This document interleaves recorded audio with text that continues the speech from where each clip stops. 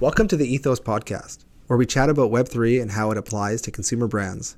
My name is Matias Marquez, and I'm the CEO of Ethos, a company that is on a mission to accelerate the world's mass adoption of digital assets by humanizing, simplifying, and facilitating rich experiences for brands and their customers. In this episode, I have the pleasure of chatting with Julie Bogle, who is a partner with Borden, Ladner, Gervais, LLP. Julie is a member of BLG Securities and Capital Markets Group and Cryptocurrency and Blockchain Group. During our chat, we touch on topics such as the regulation of Web3 and digital assets, Julie's personal work within the legal side of the blockchain industry, and more. I hope you enjoy. Julie. Hey. Great to have you on. Thank you. Thank you for having me. Thanks for joining us. Yeah. A lawyer in our offices, and for a good reason. This is good. I'm really excited to have you on, and I know folks that watch and have followed us have asked a lot of questions on the legal side, and I'd love to get your thoughts and just all of it. So maybe I'll just start with who's Julie and how did you get into this whole blockchain, NFT, digital asset space? All right. I love that question because I think it's important to work with people that kind of really have been through the ups and downs. And so I first got involved with crypto at the time in 2017. So I took one of the first Canadian crypto companies public by way of an RTO onto the CSE. And then we did financing for them. And then we did some M&A transactions. So basically, I got exposed just like any other client. You know, this is stuff that I do that's in my wheelhouse, but it was in a new industry. But what was so interesting about it is just the way that they approached things and that they were kind of constantly pushing the envelope in terms of what they're wanting to do and what the industry really could do. So then I continued to kind of track that client, help them out with different things here and there. And then in 2020, when things really started to boom, I started to personally invest because I wanted to have a better understanding of like, how does this really work? What are the pain points that their customers are seeing? Or how does I wanted to be able to be a real trusted advisor and give them strategic advice. So I signed up for a bunch of different platforms. I invest, and it really opened my eyes to the world of digital assets. At that time, also, there was more and more regulation kind of coming in, and we at BLG have a really strong securities regulatory group. So I started working with them, trying to navigate like how do we go through this? How do we advise our clients? How do we advise things that are called crypto asset trading platforms, or a lot of people colloquially call exchanges? So it's really cool. I've had a wide variety of experiences with different players in the industry, but it all stemmed back from, bread and butter securities law for me, which is, go public transactions, corporate finance, and M&A.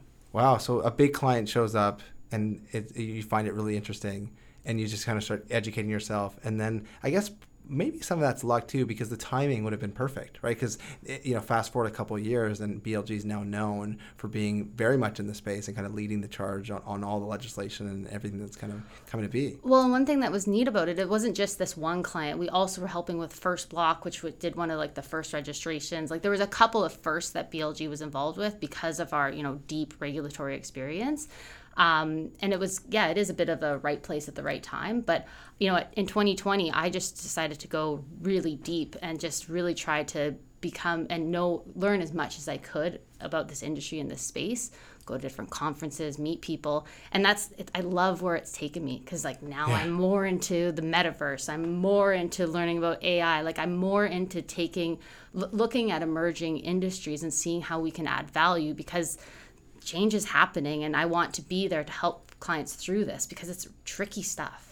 Do you think there's something why has BLG had this position, and was it something within BLG that gave you that opportunity to expand into this area? Is it something that BLG strategically was thinking of, or was it just something other than that? Well, one of the first kind of basics that you have to figure out when you're looking at digital assets is how are they classified? And one of the first questions you ask is it a security or is it a derivative? And BLG has the best derivatives team in the country. So we were well positioned to answer that question, to help figure out as new products come on.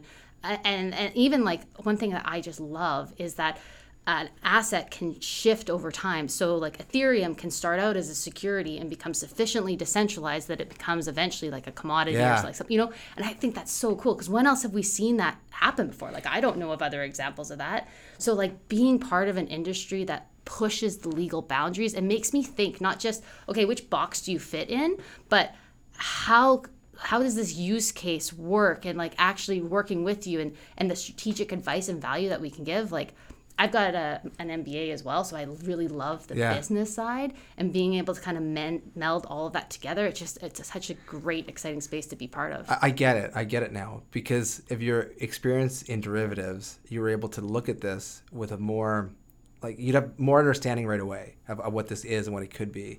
Or how the regulators are looking at it, right? Yeah. And then so you take that, which is, primarily our investment management team, and then you take and you put together the rest of our group. So the M&A, the corporate finance, all the other pieces that fall into what a business needs. I mean, you kind of have now this like true full service shop of people that are hungry and interested in an emerging space. So interesting.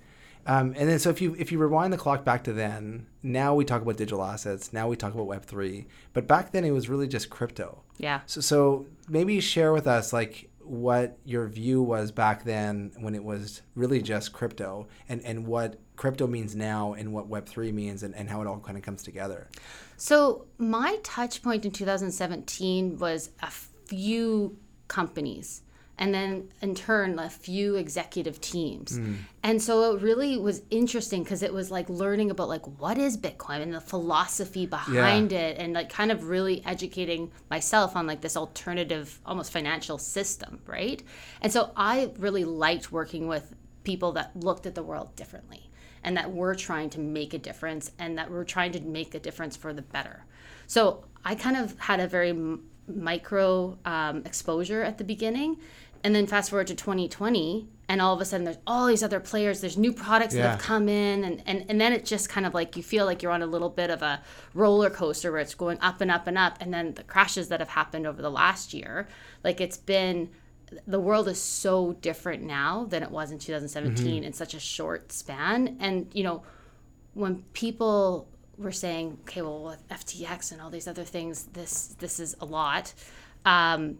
I think what's happened with digital assets is you have the same normal cycles that happen in other industries, but it's compressed. So instead of having a cycle occur over, let's say 10 years, it feels like those cycles are occurring over 5 years, 4 years. And so it's just those highs and those lows really hit a lot harder. Yeah, and everything seems to be happening way faster. And I know AI is only going to, it's going to accelerate things, not slow things down. So back in 2017, 2018, some folks are thinking about crypto, and then like something like Ethereum or Bitcoin. Just for the folks listening, are they securities? Are they commodities? Did they start off one way? Have they changed? Do we not know yet? What's the kind of like legal view? So the legal view, I mean, for the most part, is that there's kind of 4 coins that are not securities, and that would be Bitcoin, Ethereum, Litecoin, and Bitcoin Cash, I think. Sorry, there's one more. Okay. And those are primarily not traded as securities. They're commodities. They're sufficiently decentralized. And then with every other token, every other coin, you kind of have to go through an analysis based on its use case. I should say token, coin, NFT. People are trying to put things give things certain names to make them be classified in a certain way. But at the end of the day, it really comes down to their use case. So I don't know if you remember in like 2017, there was like the ICO boom, and there was lots of talk about what is a utility token and whatnot. And where that really stemmed from was, is it a security token, and therefore you have to follow all the rules as a security? Yeah. And what those rules are is, it's like, kind of think about like a share issuance. If somebody issues a share, security. And they either need to have a prospectus so that people can make an informed decision, or there's certain rules that they have to follow to have a prospectus exemption. So ICOs were trying to get around that, being like, oh, we can just now raise a bunch of money for our project, not have to follow securities laws, get all this money, and then hopefully build the project. But sometimes they were pump and dumps. But that was very equity-like, right? Yes, very equity-like. And then the concept of, okay, but what if it's a utility token? So what if it's more like something akin to a gift card? Yeah. Or what if it's more like something akin to a membership? Yeah. Where you need this token to be able to enter a platform, and maybe you can use this token on a platform, but it's like locked within a platform. But that's not equity-like. But then it's not equity-like, right? So same thing with NFTs, same things with like coins, like, if you look at something like who owns it, like if you look at Dogecoin, is it owned by 50% of like the founder and his friends and family, and then the rest is kind of distributed amongst public, or is it widely distributed? So is it fair to think the more something looks and feels equity-like, the more chances it's a security, and the less it's equity-like, the more it's a commodity? I think that's like a simplified way of thinking about it, but yeah, that's fair. There's an actual test that you go through to figure out if it's a security or not, and it's basically really, is it an investment contract? Are people buying it and have with the expectation that there will be a profit or a gain down the road, or are they just buying it for their own use and enjoyment? Yeah, makes sense, right? And I get there should be some. If it hits a certain type of criteria, it should be a security. If it hits another type of criteria, it should be a commodity. It makes it hard, though, for the lawyers and everybody to kind of like figure this out. Where does this go? And I also want to ask you your views on NFTs, and are they securities? What makes them look like a security? What makes them not? But maybe where does this go first? Sorry, where does what go? What do you mean? Just like the idea of things, they can be, some cohort of them could be securities, some of them could be commodities. Do you think we get clear lines? So that partially is being determined by the rules that different exchanges or crypto asset trading platforms are following. So basically right now, eventually all of the CTPs, crypto asset trading platforms, are going to have to be registered, and most of them, if not all, are going to they'll all have to be IROC dealers. So there'll be certain rules that they have to follow in terms of their policies and procedures and what can or cannot be traded on that platform. And so as they go through these processes, they are kind of helping and working with the regulators to determine which coins can and cannot be on those platforms. So those 4 coins I mentioned before, those are kind of well known that that's okay to trade on their platforms. And then they have to do their own assessment as to any additional coins that they're going to list, whether they are securities or whether they are a security or derivative or not. And so if they're a security or a derivative, they can't trade them on the platforms without following other rules.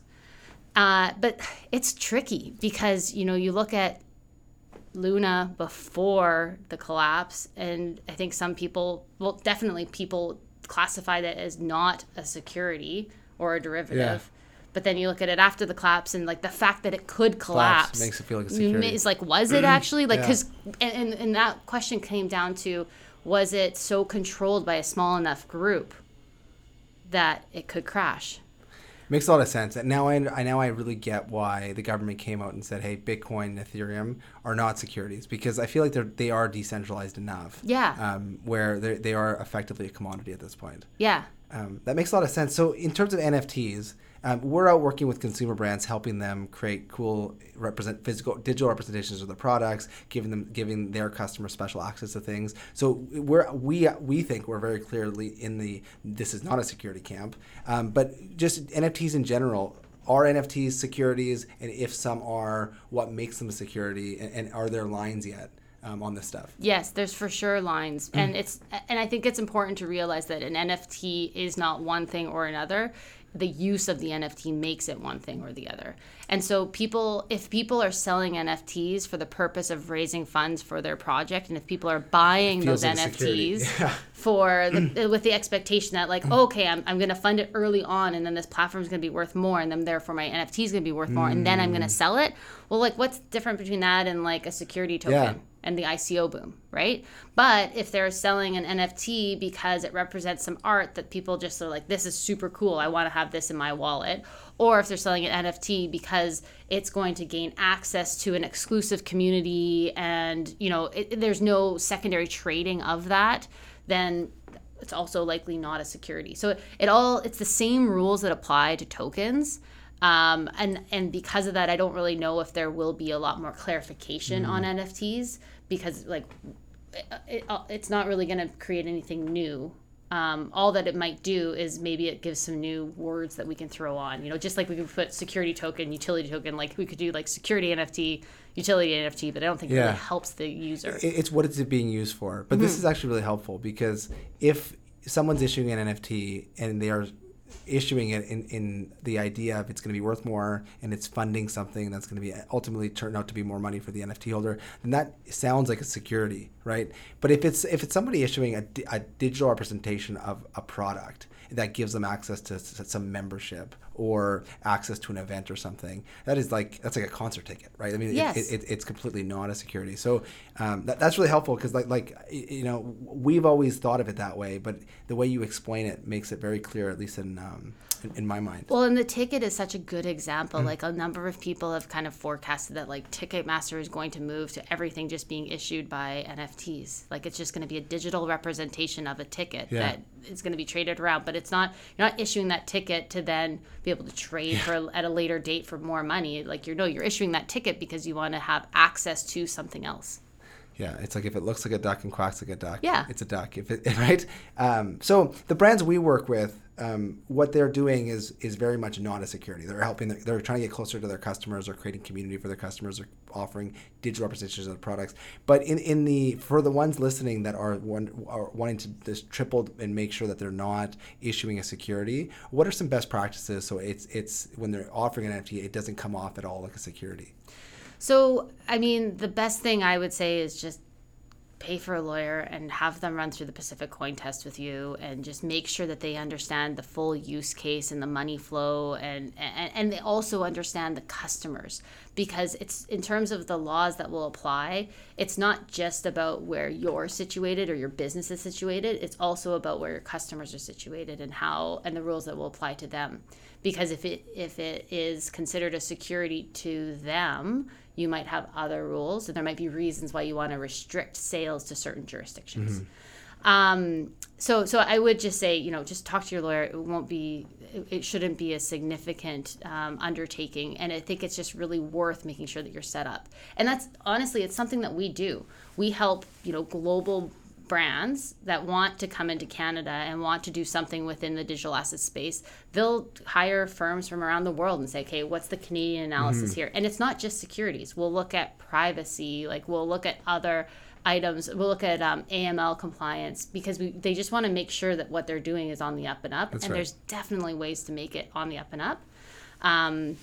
So I would say if they want to make sure that they're not trading or creating a security or trading a security, make sure that there's not an expectation of profit. Make sure that it's actually has a utility. It's not just a thing. Like a front, I guess I would say. Yeah, no, for sure. And counsel and advice is always a good thing to suggest for sure. But yeah, when we're talking to brands and they have talked to their legal teams and whatnot, it's really just like, listen, don't make it look equity-like, right? Don't promise any future gains, because it's that's not what this is about anyway. And the good news is, like, if you're offering utility and it's creating a sense of community for your customers, it's no different than a loyalty program. It's no different than a gift card, right? And I mean, another easy one is don't have it available on a secondary trading platform. Keep it locked into the specific. So if it's an access to a website, an exclusive website that then can be like redeemed within the website, great. But if you can take it off of that website and trade it elsewhere, then you kind of you blur the lines a little bit more. A little bit murkier. But what the nice thing is, there's different types of blockchains, right? So you can pick which blockchain, and some support secondary transactions and some don't. But yeah, I think it's like, for me, I try to boil it down to what's the simplest way to look at it. And I really do think that if your intention really matters, right? Like if you're just trying to create an experience for your customers, then that's not equity-like. But if someone else is trying to issue an NFT to raise money for a company or raise money for some sort of project, then that does feel equity-like. And that's okay. It's okay to raise money, and it's okay to use NFTs to raise money. You just have to follow different rules because you're raising money. That's right. And it's not a big deal. We can help you through that, or there's lots of ways to get around that, or not get around that. There's lots of ways to comply with those rules. That's right. It's just, again, I think it's hard. When NFTs first came out, people were kind of like, it's okay, it's not a security. It's like, well, no. It can't be that blanket term on anything. Exactly. Right? Yeah, because anything could be a security, right? And anything could not be also. Really interesting. So what are the differences between Canada and the U.S. on this stuff? And the way that I know we're taking broad strokes on a lot of this stuff, but are the broad strokes similar in Canada and the U.S.? Yes, in terms of the test for what is a security or what isn't. It's called slightly different, but it's basically the same test.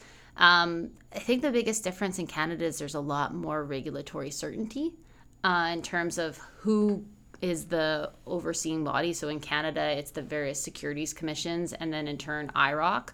And in the States, there hasn't been that same sort of regulatory certainty in terms of who's going to be the governing body. And because there's been a bit of a political plays going on, I think it's really just hindered the clarity in that market.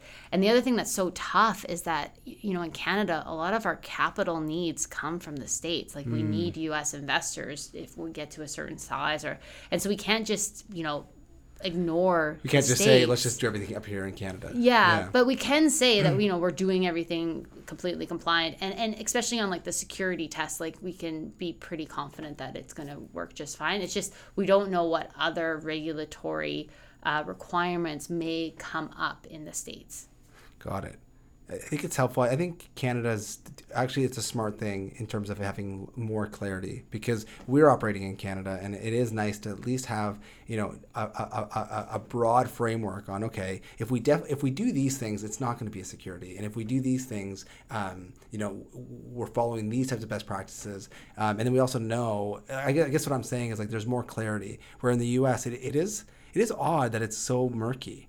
Yeah, I don't know how murky it is, or rather you just don't know what you're going to have to deal with down the road if you're operating in the States. And to be fair, like Canada, I think, had to get ahead of the game because of Quadriga, right? Quadriga kind of happened in our background, or in our backyard, and then the regulators were like, okay, we got to deal with this. And so they were very proactive, and I think that they were one of the first to really come out and provide guidelines to the industry.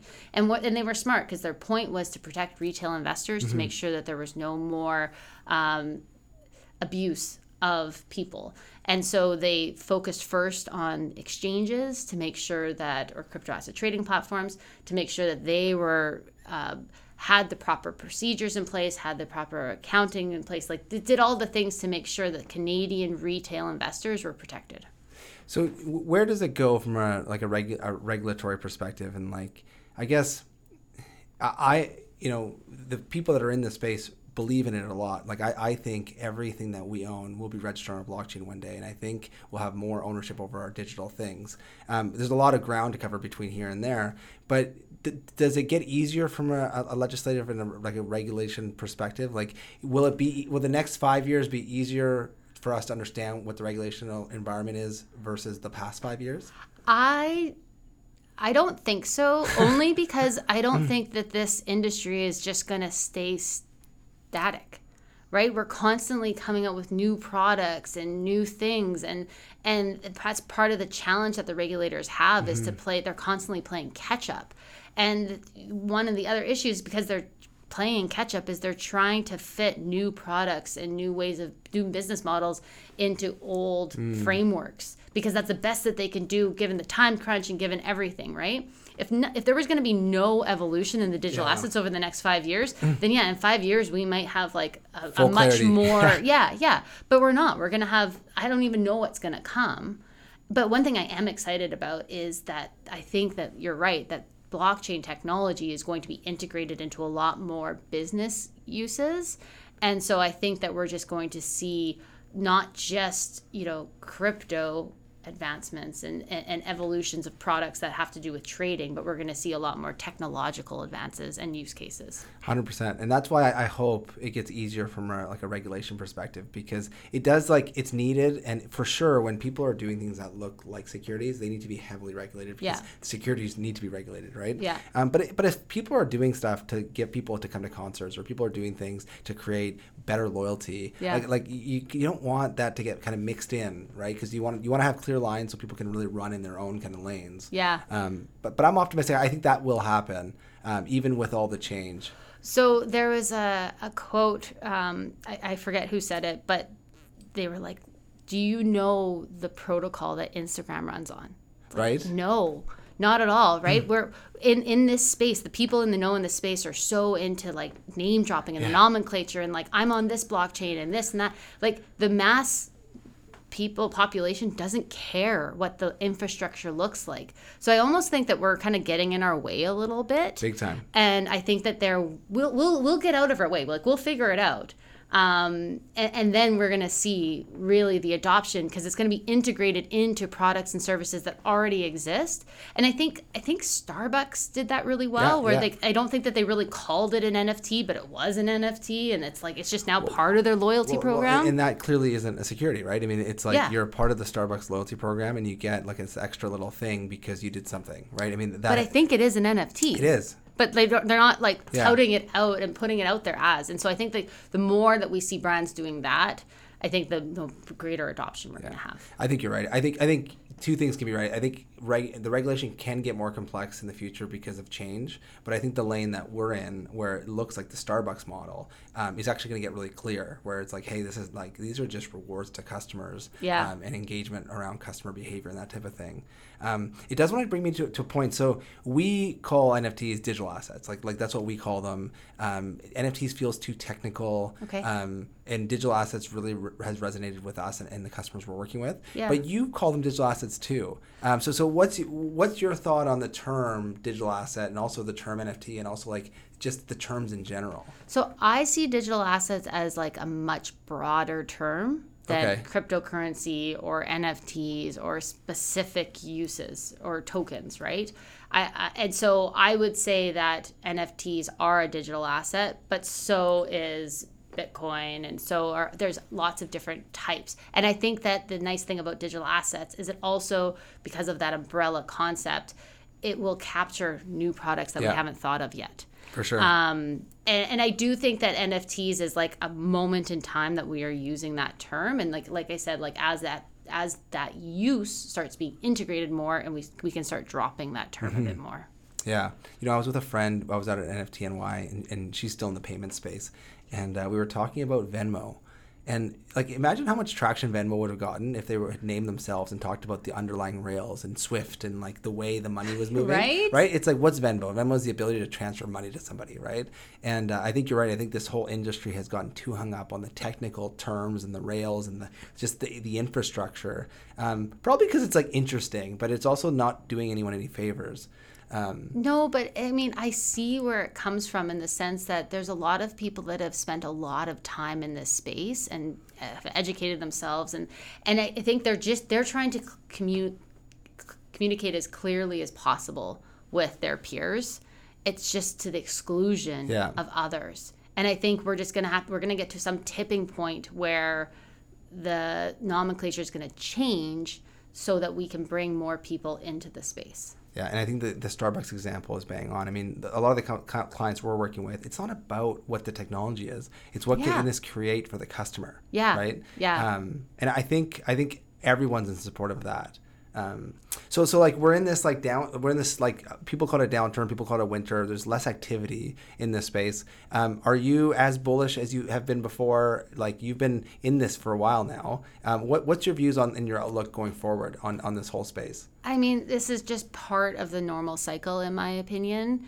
It's when we have some great projects really come out on the other side, and unfortunately, we don't see a lot of new projects coming up right now.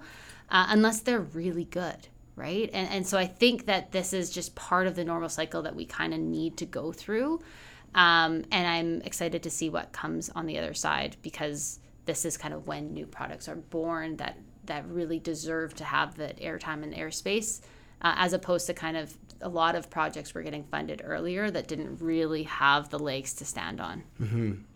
Interesting. So, but there's still projects out there. There's still companies that are developing. I really do think the next iteration of the internet's like right in front of us. Maybe the last question I'll ask you is, we hear the term Web3 a lot. Yeah. So, Web3, obviously, like, the next version after Web 2. What do you kind of categorize as Web3, and where do you see kind of like the future going in terms of like what the next iteration of the internet means for us and our kids and all that kind of stuff? Web3 is another umbrella term, in my opinion. And it's hard because I don't know how it's going to materialize yet. So one of the use cases of Web3 would be something like the metaverse. And when I first heard about the metaverse, I was so excited because I assumed that metaverse had to be empowered by Web3, i.e. we were going to have one metaverse that everybody owned that was going to rise to the top. And over the last 18 months, like that's not what's happening, right? We're going to have a bunch of private metaverses where it's not necessary that the user is going to own their own data. Like it's not going to show up the way that I had thought it would show up. Do we know yet though? Like, is it too early to know that? I mean, I think it is trending towards, and I think if you follow the money, it seems the likely outcome in terms of turning it to mass adoption will be some sort of private model, at least first. Maybe after the initial adoption, then maybe it will shift into something that's more decentralized or broadly owned. I don't know. But I just think that one of the criticisms of the metaverse that aren't privately owned is just like they're clunky, they don't look that good. Like if you're going to put the money and the time into making something that will be used on a broad base, it takes time and money. It's probably private. Yeah. So maybe it's Apple comes with a headset. Maybe that headset is used more in like the Meta's, Facebook's like environment, and then the more decentralized ones catch up after. Maybe. Yeah. I don't know, but I love that we don't know, right? Yeah. There's no clear guidebook on like, oh yeah, this is what's going to happen next. Yeah, for sure. It'll be interesting. I mean, one thing that I'm certain of is the future will be more digital. Right? Yes. Like I got a 1.5-year-old, and like when he's 10 or 15 or however, he's going to be in such a different environment than we are now, and we already spend so much of our time in these digital environments. Yes. And they're only going to get better. So I hope I'm not one of these people that think everything has to be decentralized, but I just hope people have more ownership over their things, and especially when it comes to their online identities and their online things. Or an appreciation for what you own and don't own. Because I think that there's a lot of like, I want this app. Yeah, I'll just check yes. And I don't think we really realize what we're giving up. Yeah. And I think over time, I'm hoping that we become more aware of the decisions that we make. So I think we're up on time, but 5 years ago, you were just kind of dipping your toe into this space. Do you think in 5 years you'll be still in it? Oh, 100%. Yeah. I see part of the reason I really wanted to get in is because I wanted to be an industry leader. I wanted to stay through the highs and the lows because I believe in the people that are also in this space. Like I love the entrepreneurial spirit. I love the ability to like look at something and not just call it what it is, but like see something different, see some other potential in it. And I'm like really happy that it's not just a one demographic. Like I do feel that this space is more diverse in its representation and age and background, and I think that that's really powerful. And I would love to play a small part in that growth. You have, and you will. And thank you for being a part of this community, and thank you for the legal work that you and the team at BLG are doing, because this space is going to get more adopted, and it needs to get adopted in a safe way, and I think you guys are helping on the safe front. Awesome. For sure. Thanks for coming on.